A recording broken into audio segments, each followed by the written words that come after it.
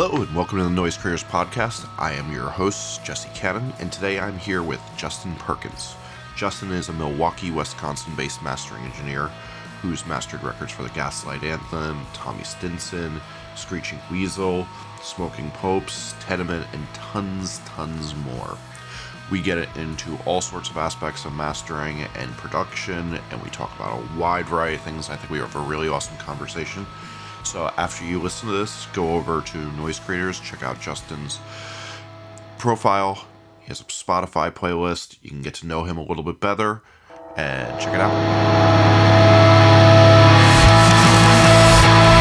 Hey, 1 second before we get started with this interview. Noise Creators is able to do these cool podcasts because we're a service, and we're trying to get the word out about our service to people. So if you enjoy this podcast, it's really important that you share it to people so more people can get to know what we're doing, trying to connect musicians with producers to make better music and make better records for you all to listen to. So please help us out. If you like this and like what we're doing, share it, tweet it, Facebook it, Instagram it, Tumblr it, whatever you like to do that. As well, we're going to start doing a really cool thing. If there's a great quote from these podcasts that you really enjoy, put it on a graphic, tweet it, Facebook it, take a picture of it, and send it to us at Noise Creators on every single one of the social networks. And what we're going to do is we're going to share the best ones. And if you're one of the best ones, we're going to send you a list of prizes we have. We have a bunch of cool, rare things from bands that aren't as much of a use to us. We have a couple of extras of rare pressings of vinyl, all sorts of cool stuff. You can choose from a list, and we'll send that out to you for free if you share a really cool quote that we like and we use. Thanks so much for helping out, and please help us spread the word on our service. Thanks. So what's your chain for recording your voice today? Well, I'm using a Audio-Technica 4047 microphone into a Universal Audio Twin. Very cool. So tell me about your background in music. Well, I started playing music in middle school with some friends. We had some bands, and, we needed to record ourselves, and we didn't really have the money to go into an actual studio or really any business being an actual studio. So just started recording our band, in friends' basements on an 8-track, and eventually other bands heard that and wanted me to do the same for them. And I sort of found a balance between playing in bands and recording bands through my teens and early 20s, and then eventually just made the shift to studio work full time. I found it hard I didn't particularly like touring and being gone for a long time, and I found it much more easy to make a living, being in the studio with other bands, and more rewarding. That was the same dislike that brought me to it as well. So you're producing bands. How does that come into being, and how does that shape up over the years? I was lucky my dad let me do stuff out of his basement for a while, and eventually just, through my recording our band, I got the attention of other bands and, developed my skills. And, I still remember the day that I was doing the same thing I always did, but all of a sudden the recording just sounded great. And I was like, what's different? And, obviously it turned out that the band was just great. So I was starting to get the attention of bands that actually, were getting better and better. And, that really helped develop my skills. And then, kind of goes hand in hand, work with a little bit better bands, develop your skills. It's sort of a team effort. Nice. So tell me about the transition from producing and how you get on your path to becoming a mastering engineer. It basically came out of necessity. I was recording. Eventually I moved out of my dad's basement up to a studio called Simple Studios in Green Bay. Mm-hmm. If you remember the bands like Boris the Sprinkler. Oh, I loved those records. Yeah, so that's, their records always sounded better than anyone else's in the area. And I'm like, who recorded this and why does it sound so much better? And eventually, I started a band I was in recorded there. Then I started recording other bands there because there was open time. And just out of necessity, and looking back, I wish I hadn't done this, but I ended up mastering some projects as well. This is before it was so easy to send files through the internet to get mastered. It was kind of a big deal to actually travel to the mastering studio and do it. You either had to drop off the files or the tapes. And being in, central Wisconsin, there wasn't a whole lot of great options. There was a studio in Milwaukee that actually ended up using that room years later, which is kind of funny. But mostly out of necessity, I just was starting to master stuff that I was recording. I always loved it when bands had a mastering engineer in mind or the budget for it, but a lot of times it came down to either me doing it or nobody doing it, or maybe a friend that has some Waves plugins that thinks they, want to try it, that kind of thing. So, basically it was just a necessity thing. And then I started getting more and more calls for mastering specifically. And it struck me as a little bit odd at first, but then I realized, how much I enjoyed the process and just started learning more and more about it. And eventually got comfortable with calling myself that officially. So did you close the door on producing? How did that all happen? It was a gradual shift. I went from simple studios in Green Bay. I worked down at Smart Studios in Madison. Awesome. In the mid to late 2000s until they closed. I moved to Milwaukee, and, it was just sort of a gradual shift. I ended up...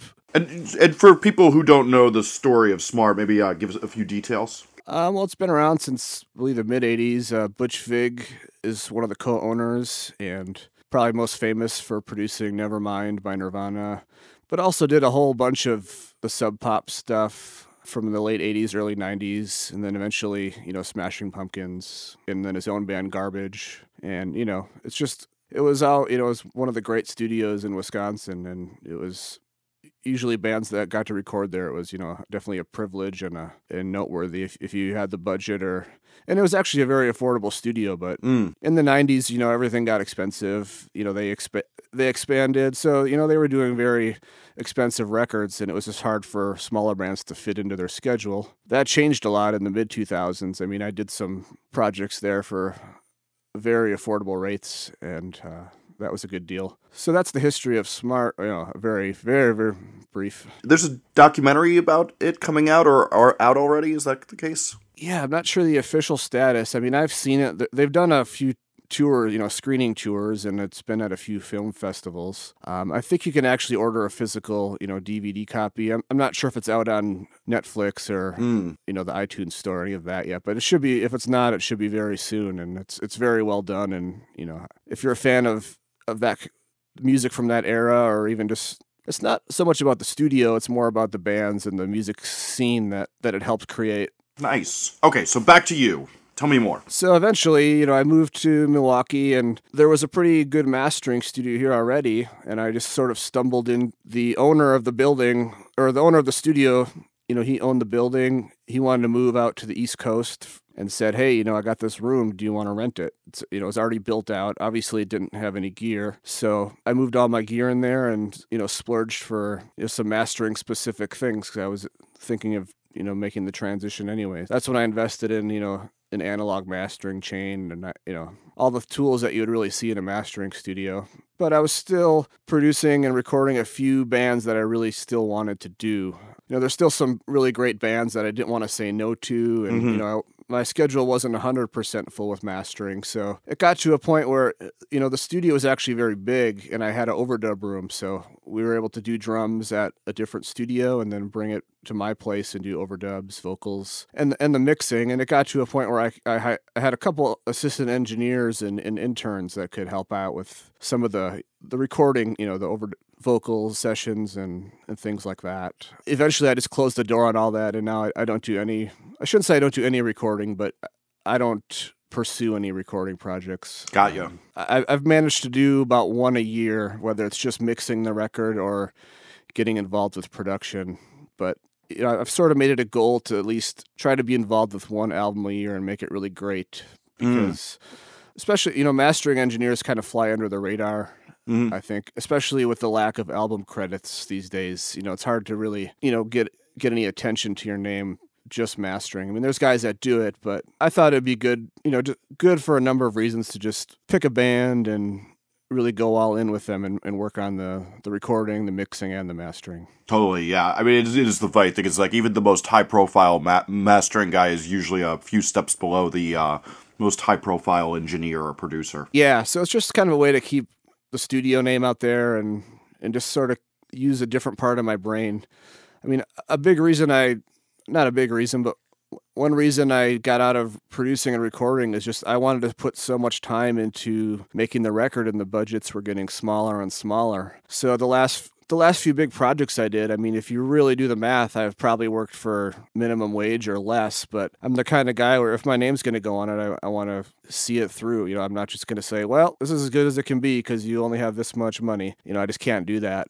And it was sort of burning me out, and I just had this great opportunity fall into my lap where I already had a lot of mastering clients. This perfectly built-out mastering room fell in my lap. I just needed to equip it, and all those things sort of worked together, and I was able to just focus on one thing again. Very cool. Tell me a little bit about something that makes that studio unique. Well, I'm not in that room anymore. Okay. I actually moved a couple times since then. The building got sold. That is how it goes, which I could tell was going to happen, and then I had a chance to move to another space and team up with a company that needed a mastering engineer for their library music. They do production music, and a couple days a week I work on their stuff. And for a while I was in their building. Now, as lame as it sounds, I'm working out of my house because I ended up buying a house, and it had this great sounding room, and I'm like, at first I was just using it to listen to music in, and it got to the point where I'm like, I can do everything I need down here. Clients rarely come in anymore, even if they're in the same city as me. It's pretty rare. I was gonna say, it's funny because I think that one, it's what most of us dream of. We're like, oh, I don't want to commute, and then two, it's like since mastering is so rarely attended. I don't know if you agree with me, but I think attending oftentimes makes the record worse. So it's just no fun to not do it there. It makes more sense to do it at home. I agree with that. The last attended session I did, I ended up reprinting the entire record again because there was 2 people here, part of the project, and I just couldn't give it 100% focus. And after they left, I revisited it, and I'm like, I just got to reprint this. There's just a couple little things that weren't quite right that probably wouldn't have happened if they weren't here. It was kind of thing where I've known them for a while, a good client. If they want to come, I will definitely let them come, but it ended up being more of a distraction than anything. And the thing is, most people I feel like want to come because they want to check it out and think it's cool. I mean, I can't remember the last time I did an attended session where the client was giving me, real-time feedback about, because this ties, back when I used to take my records to a mastering engineer, which ironically is the room I moved into. I would go there, and I didn't really know what it sounded like. I could tell it was impressive. He had very big speakers, but I was in a foreign environment, and back then I was honestly going because it would take 2 days to send the record through the internet. So I'm like, I'm just going to bring you the files. Or a couple of them were on reels of tape, and I'm like, well, I might as well just drive them there and tell you, a few details. The other thing about not doing attended mastering sessions is that it allows me to keep my rates pretty low and allows me to do pretty quick turnaround times, which seems to be what the majority of people are after these days. I'd love to have a huge fancy space again where clients can come in and hang out all day, but then you're just looking at that much more overhead, which in the end gets passed back on to the customer. So I'm pretty happy with this non-attended mastering scenario, working from home. It's a treated room. It sounds great. It's not like I'm in my bedroom or something like that. But the low overhead allows me, again, to keep those rates low. And it also allows me to invest more money in equipment and software and spend time doing beta testing for software companies, which helps improve things as well. Yeah, rather than sitting around and staying awake all night being nervous that the tape gets erased in the mail or doesn't get there. Yeah, so I just find attendance, I really don't care to do them.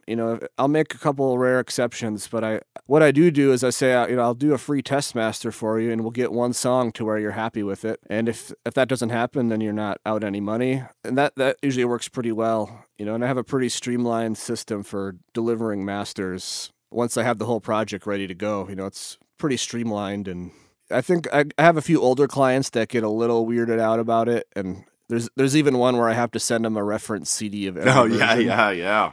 But that's pretty rare. I mean, that's the 1% rarity. And the thing is, most changes I can make same day. If I do a record and they're like, it's great, just this one song needs to be a little louder, or can you put a couple seconds between these 2 songs? I mean, I can do that in a matter of minutes or hours. The last thing that drove me to it was the scheduling logistics. People would, when I had the big studio where clients could come and there was a lounge, they would set up a date, and then inevitably their mixing would be a little behind, and oh, can we move it around? And I got a little tired of playing musical calendar. And I just kind of moved to a first come, first serve. Once I have their files and your data, I put you in line. I do have an option on the website for a rush fee. If you need this done within like 72 hours, I can bump it up, but it's a little bit more of an expense. But all in all, the attended sessions just tend to distract me, and maybe that's just my mindset and way of working, but it doesn't work so well for me. And it's not that I am not open to feedback, or it's not like it's only going to be one way. I love getting feedback, but I think for me, you're going to get the best work if you let me focus on it without any distraction. Agreed. So tell me about the coolest piece of gear your studio has. Well, I don't know if it's coolest. It's definitely not the most exciting, but I don't think I could work without it. It's the Crane Song Avocet monitor controller. That's when I talked about setting up the room as a mastering room, that was one of the big investments I had to make, which actually, it's close to $3,000, so it's a sizable investment. But to me, it just sounds so great. I can hear exactly what the music is. It doesn't, it's so transparent. I'm going digitally into it, and then it converts from digital to analog out to my speakers. So it's just totally clean, and I feel pretty spoiled because I'll visit a studio and their monitor situation is maybe less than ideal. I've seen, some people use the Mackie Big Knob, and that thing's just it's kind of noisy, and it colors the sound. Or they're monitoring through an old, large format console, and there's noise. Yeah, so my buddy said the thing about the Mackie Big Knob. Yeah, colors the sound.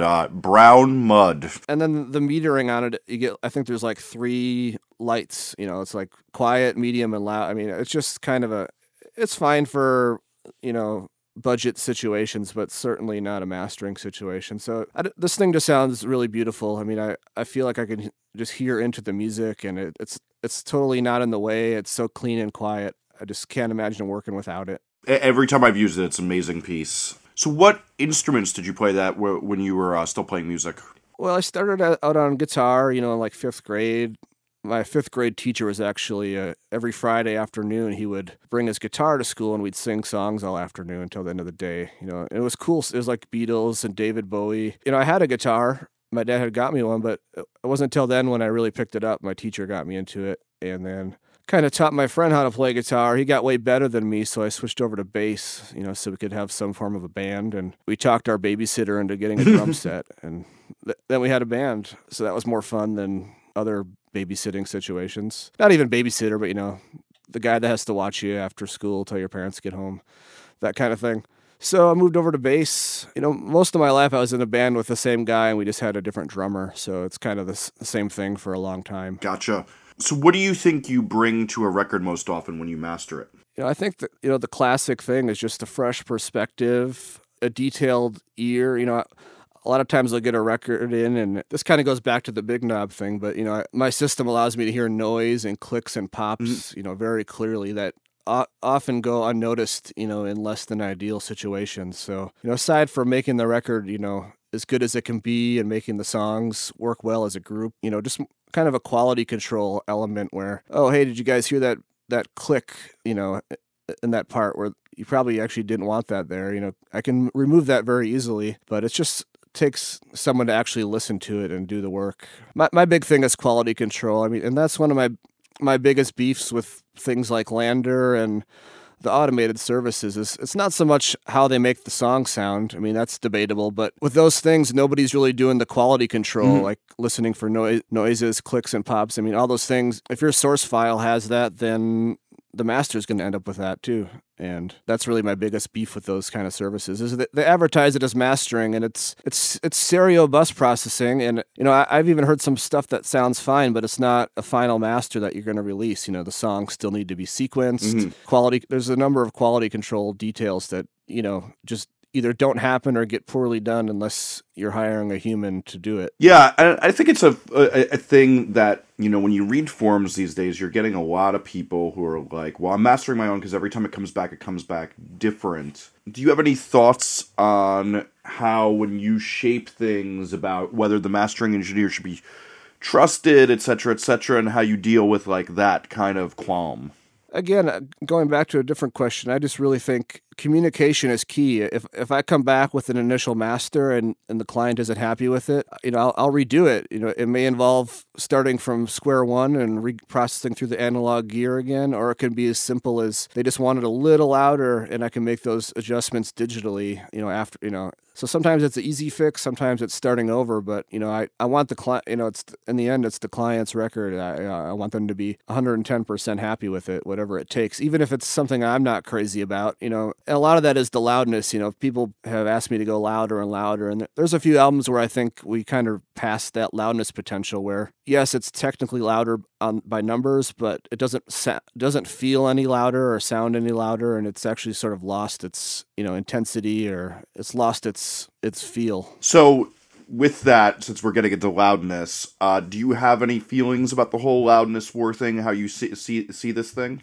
The loud thing works better for some genres than others, and what I think it starts to get a little skewed is when I'm mastering a jazz album or a folk album, and they come back with the loudness question, and it's like, once you start pushing it to a certain average loudness, it just starts to feel unnatural, especially with acoustic-based instruments. And then the other tricky thing is when you have a record that has, 10 rock songs and an acoustic song. If you just go by the numbers, that acoustic song is probably going to actually sound louder than the rock song. So you got to kind of cue into some similar thing. The rock song and the acoustic song both have vocals, so you sort of cue into that and say, does the vocal level make sense from song? You don't want the acoustic song to overpower the rock song. So there's some people argue that the loudness war is dying off. I don't know that it is. I think people are just starting to know more about it and trust what other people are suggesting to them. Like, hey, we can go louder, but is it doing the music justice? And then we're kind of in the early stages of all these streaming services applying their own loudness normalization. So, and there's no standard, unfortunately, which makes it a mess. But we're reaching that point where in some cases, you're turning it up just to have the streaming service turn it down, and when you could have left all that dynamic range in and not squashed it. Yes. When you say you don't think it's dying down, I think, the thing that happened is that we did hit maximum loudness. Like, there used to be a thing that almost like every year somebody would finally come up with the way to get the record even louder, and now it just seems like that there's just no technology that makes any record that much louder than the other records. Yeah, we're all up against the same, digital ceiling. There's every year or two, like you said, there's a limiter that comes out that can push things louder without, so much distortion or artifacts. But at this point, we're talking very microscopic differences. And yeah, no one can really get it a dB to a dB and a half louder, whereas, like, let's say 14 years ago, that was the case, that some people really knew how to get, like, a -5 record that would, like, not be the most disgusting sounding thing we ever heard. Yeah, in the early, or I'd probably say mid-90s, a lot of the digital tools started getting pretty good, and that's when you notice records just getting insanely loud, but not sounding distorted, distorted or weird. So, what's the most common mistake you think people do that makes their record not come out as good as it could before mastering? I do a lot of prevention and education to prevent this, but I see you post a lot about it online. You try to give engineers on your Twitter feed and stuff like that a good perspective on what they should do. Well, one mistake or thing I see bands doing a lot of, especially with mastering being the last step of the process, is just setting an unnecessary or unrealistic deadline to get their project done. If they step back and think about it, there really isn't such a huge rush to get things done usually, and maybe it'd be best to just take your time and do it right. Another big mistake I see bands making is when they're doing a vinyl release, kind of picking or choosing the least expensive and quickest turnaround place, but a lot of times those records don't come back sounding that great because there's still a very important step after it leaves my hands, the lacquer cutting process. So it's really not a place you want to cheap out on. If you're going to spend $2,000 or $3,000, to get your album released on vinyl, you may as well just spend that extra amount and just make sure it's done at a really great pressing plant, and that you use a really great lacquer cutting engineer to do the initial transfer of the digital audio, to the lacquer, because that's really what can make or break the sound of the record. too often I see people come back with a record that just, doesn't sound great. I mean, yes, it's on vinyl. They have something they can sell at shows. It's big and it looks cool, but sometimes you get stuff back and it just doesn't sound that great. And there's things you can do to prevent that. I actually have a post on the Pro Audiophiles website. If you search importance of lacquer cutting for vinyl, you'll find an article that I wrote about a few steps that you can take just to make sure that, when you do press your record on vinyl, that it comes back sounding as good as possible. And one final thing that I see a lot is bands, emailing me weeks, months, or even years later looking for their master files. And, fortunately, I keep all this stuff and have some file management systems in place to make it easy and painless for me to send it to them again. But, really, you should just have at least 2 or 3 copies of all your masters, on a hard drive, on a backup hard drive, and also in a Dropbox account. I mean, it's not a very fun thing to do, but you're going to be thankful that you have all this stuff so you're not stuck with MP3s or only CD copies of stuff. You want to archive the high resolution stuff. You want to archive everything, really, including the unmastered mixes, because, down the line you might want to make a compilation CD, a best of, or just remaster the album. And being stuck with the 16-bit 44.1K WAV files, that might paint you in a corner that you may not want to be stuck in, down the road if you need to re-release or reissue the album, or maybe it's finally time to do a vinyl release and you're just stuck with the loud digital master, and that's not going to work very well for vinyl. So you've mentioned this noise thing a lot. A lot of the mastering engineers we've talked to on this podcast haven't gone into this. How often, and can you tell me more about the process of doing the declicking and doing the denoising? Yeah, I mean, basically I'll print everything through the analog gear as is. I don't do any cleanup because you never know if somebody actually wants that. And if I were to do it right away, if I would clean things up right away and then process it, and then they say, hey, we actually really like this noise, or this was part of the song. If I've taken that out before the analog print, it's a lot of backtracking. So I print everything as is, but then after it's printed through my analog chain, I listen to literally every second of the record, and if I hear a click, whether it's a bad edit or, something from a bass guitar, or the big thing is vocals. And there's probably a whole lot of them in this podcast, mouth saliva noises and mouth clicks, those things just sort of, at least on my system, on a nice system, they sort of stick out like a sore thumb. And it's not that I want to, sanitize the whole record, but by the time things are so loud, those things have become unnaturally loud. A mouth click is as loud as, a bottom snare mic or something, and that's just not natural to me. So, I do like to kind of go through songs and just make sure there isn't anything that's distracting from the music. And then the other thing is just, like I said, static noise at the beginnings or ends of songs, or maybe there's a quiet breakdown in the middle where these things become a little more exposed. And it's not to say that it always needs to be removed, but I think the majority of people would prefer that it be removed, and part of the problem is they can't always hear it accurately. They don't know it's there. I've had a few engineers, after the project sort of email me and say, I really appreciate the cleanup work that you did. We didn't think that, we thought it was just we're gonna have to live with that, and now it's taken care of and it sounds nice. And again, if somebody writes me and says, hey, what's up? I really wanted that in there. It takes me about 10 seconds to get it back because I've printed it, so it's easily accessible.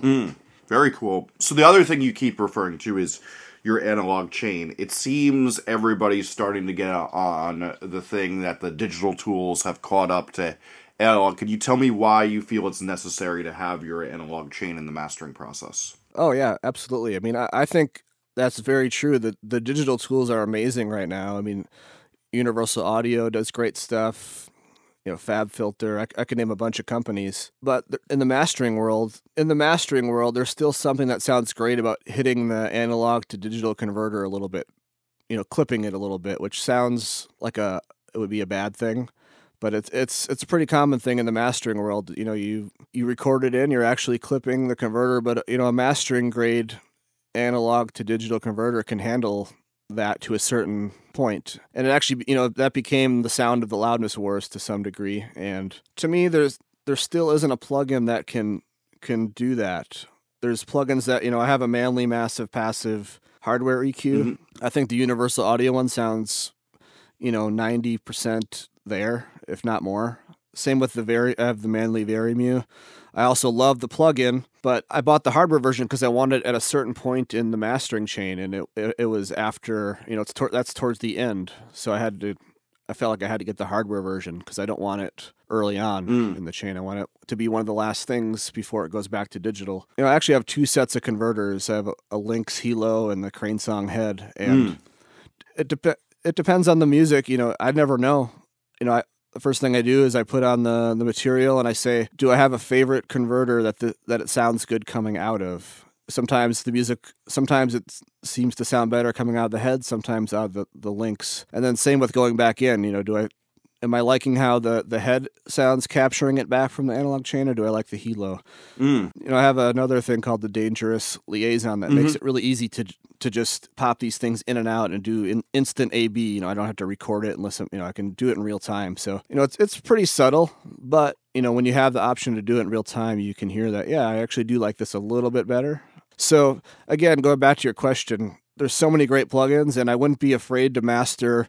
And I don't do every project through Analog Chain. In fact, this morning and after this podcast, I'm going to finish a record that I'm going to do all in the box because it's more of an acoustic record. The songs are all over the map, stylistically and engineering-wise. And some of them, despite my efforts, have already been limited and they don't have the ability to go back. So I'm kind of dealing with a rough project here. So I'm just going to do that all in the box because it's just kind of all over the map. So I'm not afraid to stay 100% digital on certain projects, but when I get the ideal, rock project that has no limiting and they really want me to do my thing, then I'll go analog. I'll still use plugins before the analog chain to kind of sweeten things up and get everything more on the same page. And then the analog gear sort of does the broader strokes. And the big thing is just being able to clip the input of that converter, anywhere from a little bit to a lot, depending on the style of music. That's to me the last thing that some software developer needs to make is the sound of,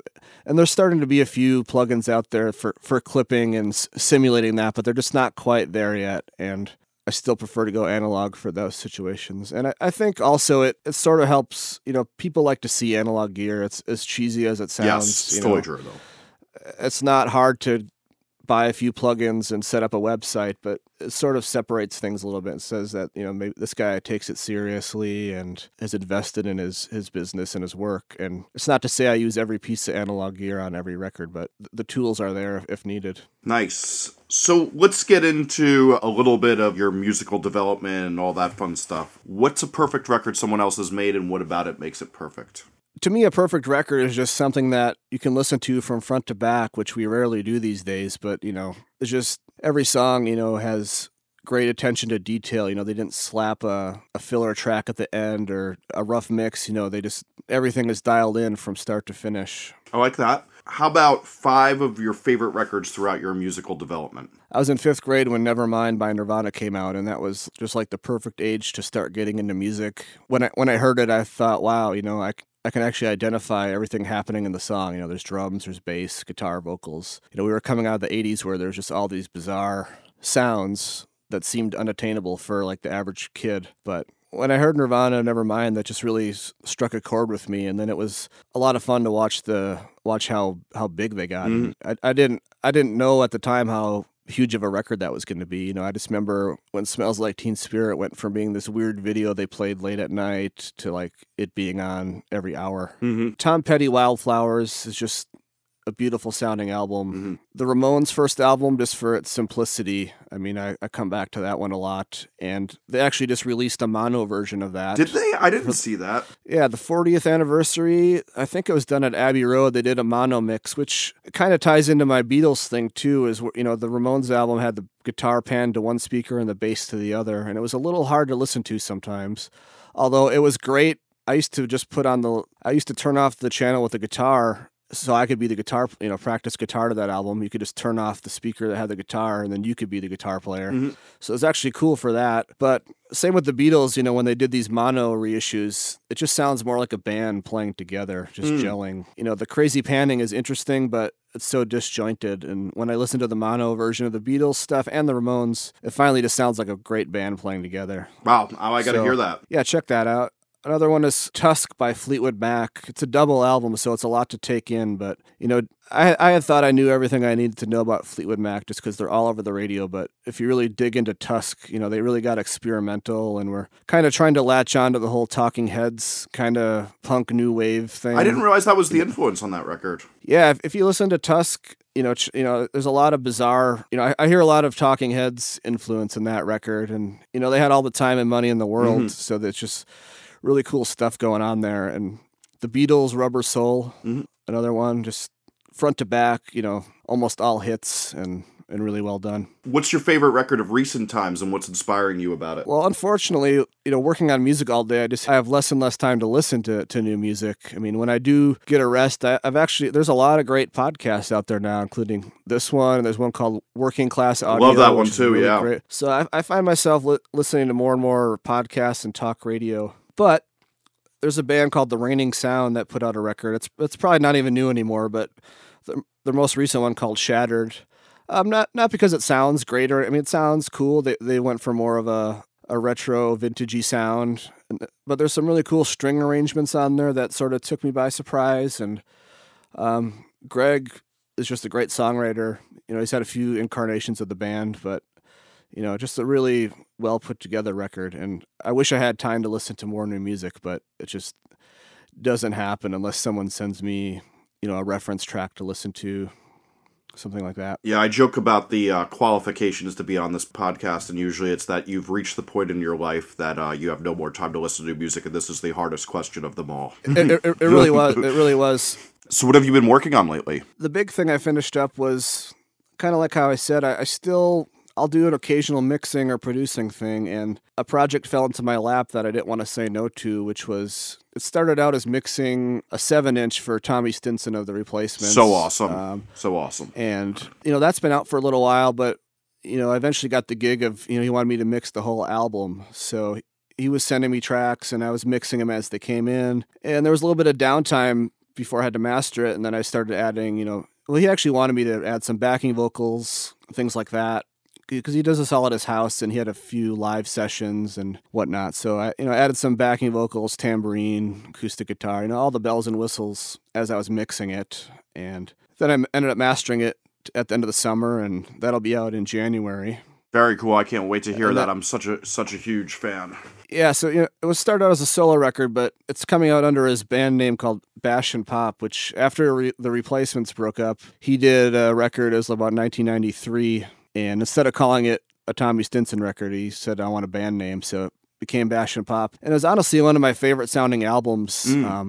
Ironically, up at Simple Studios, the CD was sitting in the CD rack back when studios had those. And I remember thinking, why does that sound familiar? I think it's the guy from The Replacements. Let's put it on. And the drum sound is just one of my favorites, and something I always, when I was producing, I would shoot for that kind of drum sound if it was anything pop rock oriented. Just such a cool sounding record. So, then he did a few solo records and joined Guns N' Roses, and now this record's back to the Bash and Pop name. And I'm actually in the live band too, so I'm going to be a little bit busier this year playing bass for the live shows. So that's one thing.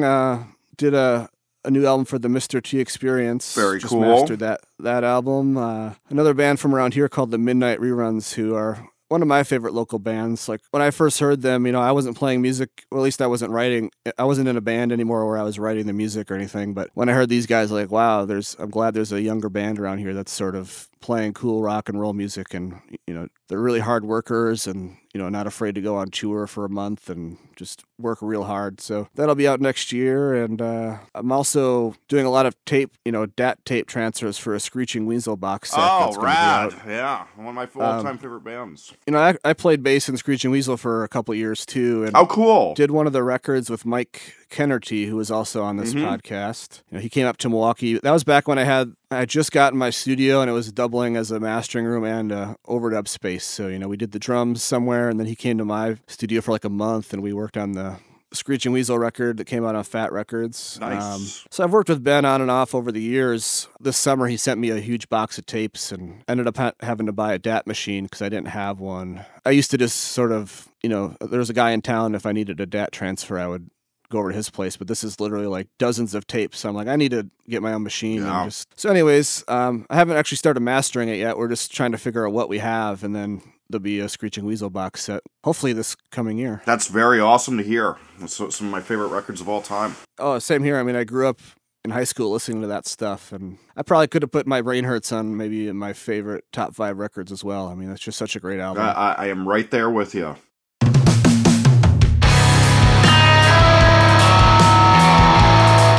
If you enjoyed this episode, please remember the golden rule of the internet, that if you enjoy something you got for free, please tweet, Facebook share, or tell your friends about it in whatever way you like to do that. Please check out Noise Creator's website and take a look around. We have tons of interviews, discographies, Spotify playlists from all the best producers out there on our service. If you're unsure about who your band should work with, we can help you get the best producer fit for your record. To keep up with us, follow @Noise Creators on Twitter, Instagram, SoundCloud, Tumblr, or Facebook. This podcast can also be found wherever podcasts are found, including iTunes and Stitcher.